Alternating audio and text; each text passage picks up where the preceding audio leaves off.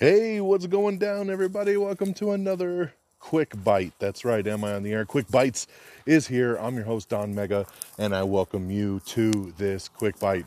And once again, hey, this episode is brought to you by Podgo. Podgo is the easiest way for you to monetize your podcast.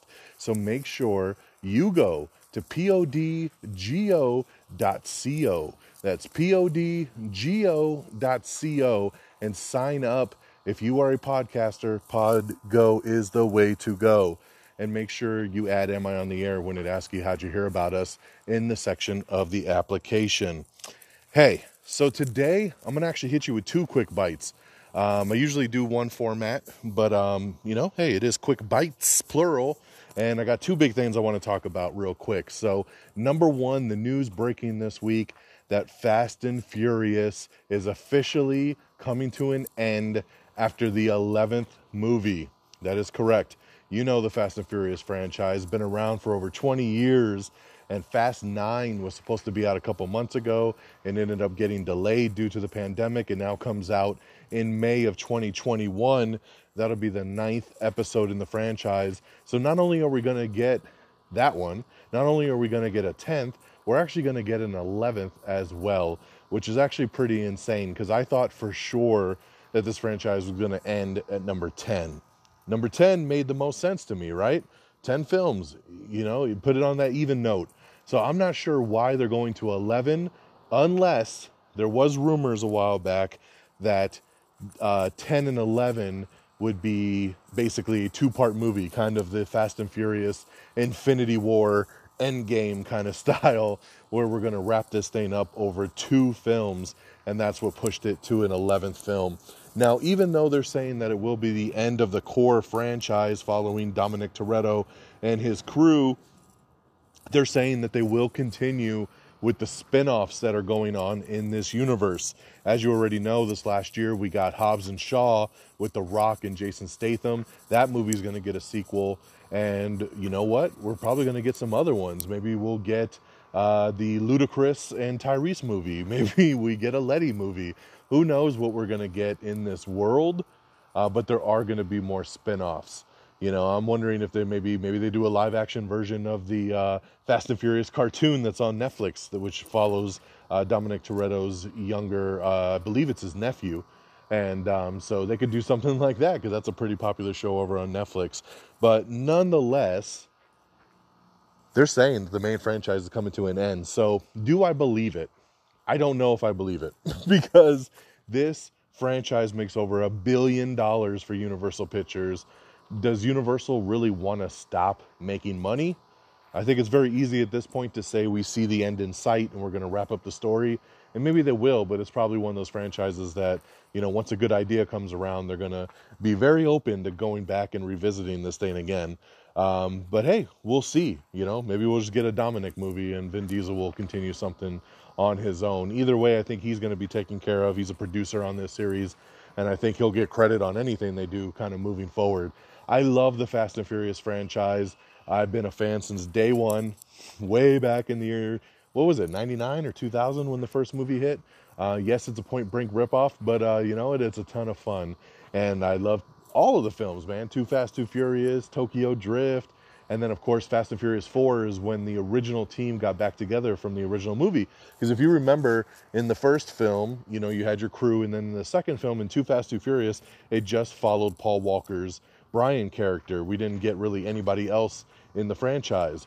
And then in number 3, Tokyo Drift, it was a complete spin-off. We had nobody from the first two films. And then the big deal with Fast and Furious 4 was that the original team was brought back together with everybody reprising their roles from the first set of films. And that was the catalyst that launched us into Fast 5, which was the biggest movie in the franchise. That's my favorite movie out of the bunch. That's when The Rock joined the team. And, we got Hobbs going up against Toretto in Brazil. And Fast 5 was amazing. Fast 6, incredible. Fast and Furious 7, of course, which was an amazing film. And that's unfortunately where we lost Paul Walker's character. And they had to finish that movie kind of with a little CGI magic. And then we had The Fate of the Furious a couple years ago. That one, a little bit weaker than the last set of bunch. And this is where the tension started to rise between The Rock and Vin Diesel. And things didn't really go, I think, as planned as they wanted to. But the good thing out of that movie was the great chemistry between The Rock and Jason Statham. And then we got that great spinoff with Hobbs and Shaw. So, and now we got 9 coming. John Cena joining the team as Vin Diesel's brother. So we'll see how that pans out. But hey, man, this has been a hell of a franchise. You got to give it, man. If you told me back in the year 2000 when I saw the first movie that this thing would still be around 20 years later and we'd be going 11 films in, I tell you, you're crazy. Justin Lin, who was the director on Tokyo Drift, and then he did 4, 5, and 6, stepped away for 7 and 8. He actually directed Fast 9, and he will also be doing 10 and 11 to wrap up the franchise. So very happy about that. I think the movies with Justin Lin are the best of the crew. So I'm very excited about that. But yes, I wanted to talk about that real briefly, that Fast and Furious is the end of the road, that the main course franchise will be ending after movie 11. I'm sure they'll probably film 10 and 11 back to back. It sounds like they're going to do a 2-movie kind of thing on that. So we'll see where it goes from there. At least we're still going to get some spinoffs, and I am happy about that. Okay, the second part that I want to get to real fast, and my second quick bite, is the big breaking news that the Justice League Snyder Cut is actually undergoing reshoots right now. And we found out that Jared Leto is going to be reprising his Joker role from Suicide Squad, and he's going to be in the Snyder Cut. How amazing is that? I know a lot of people didn't like his Joker. I always felt that going into Suicide Squad, a lot of his work was cut out. We didn't get to see everything that we were intended to see, and he wasn't in Suicide Squad enough to really understand what he was trying to do with the character and really get a chance to vibe with it. I liked the parts that I got with it. It's different, and I enjoy and appreciate that separate kind of take. And I am super stoked that he's going to come back and reprise his role. I hope that this leads to bigger things. I know there was tension between Jared Leto and Warner Brothers when they went and did the Joaquin Phoenix Joker. So I'm hoping that this is kind of a sign of good faith. Come do this, and maybe, hey, you never know. Maybe we'll bring him back for something else down the road. So I am anxious to see. We don't know how big of a role this is going to be. I'm assuming this might actually be a very tiny role since it's just in the reshoots. It could be a revision of the end credits scene with Lex Luthor and Deathstroke, because we did just find out that Joe Manganiello is also coming back for reshoots to do something else as Deathstroke. So it could just be a new revision of the after credits scene. Maybe they're moving that to the main movie. Who knows? I'm just glad to see Joker again. My fingers are crossed, since Ben Affleck is involved in these reshoots, that we will see Joker and Batman on the screen together. I really want to see them face to face. We got a little bit of a fight scene in Suicide Squad, but no real dialogue, and I want to see Batman and Joker talk it up. So we will see where that goes. But yes, big breaking news that Jared Leto, a lot of people did not see this coming, gonna be in the Snyder Cut of Justice League.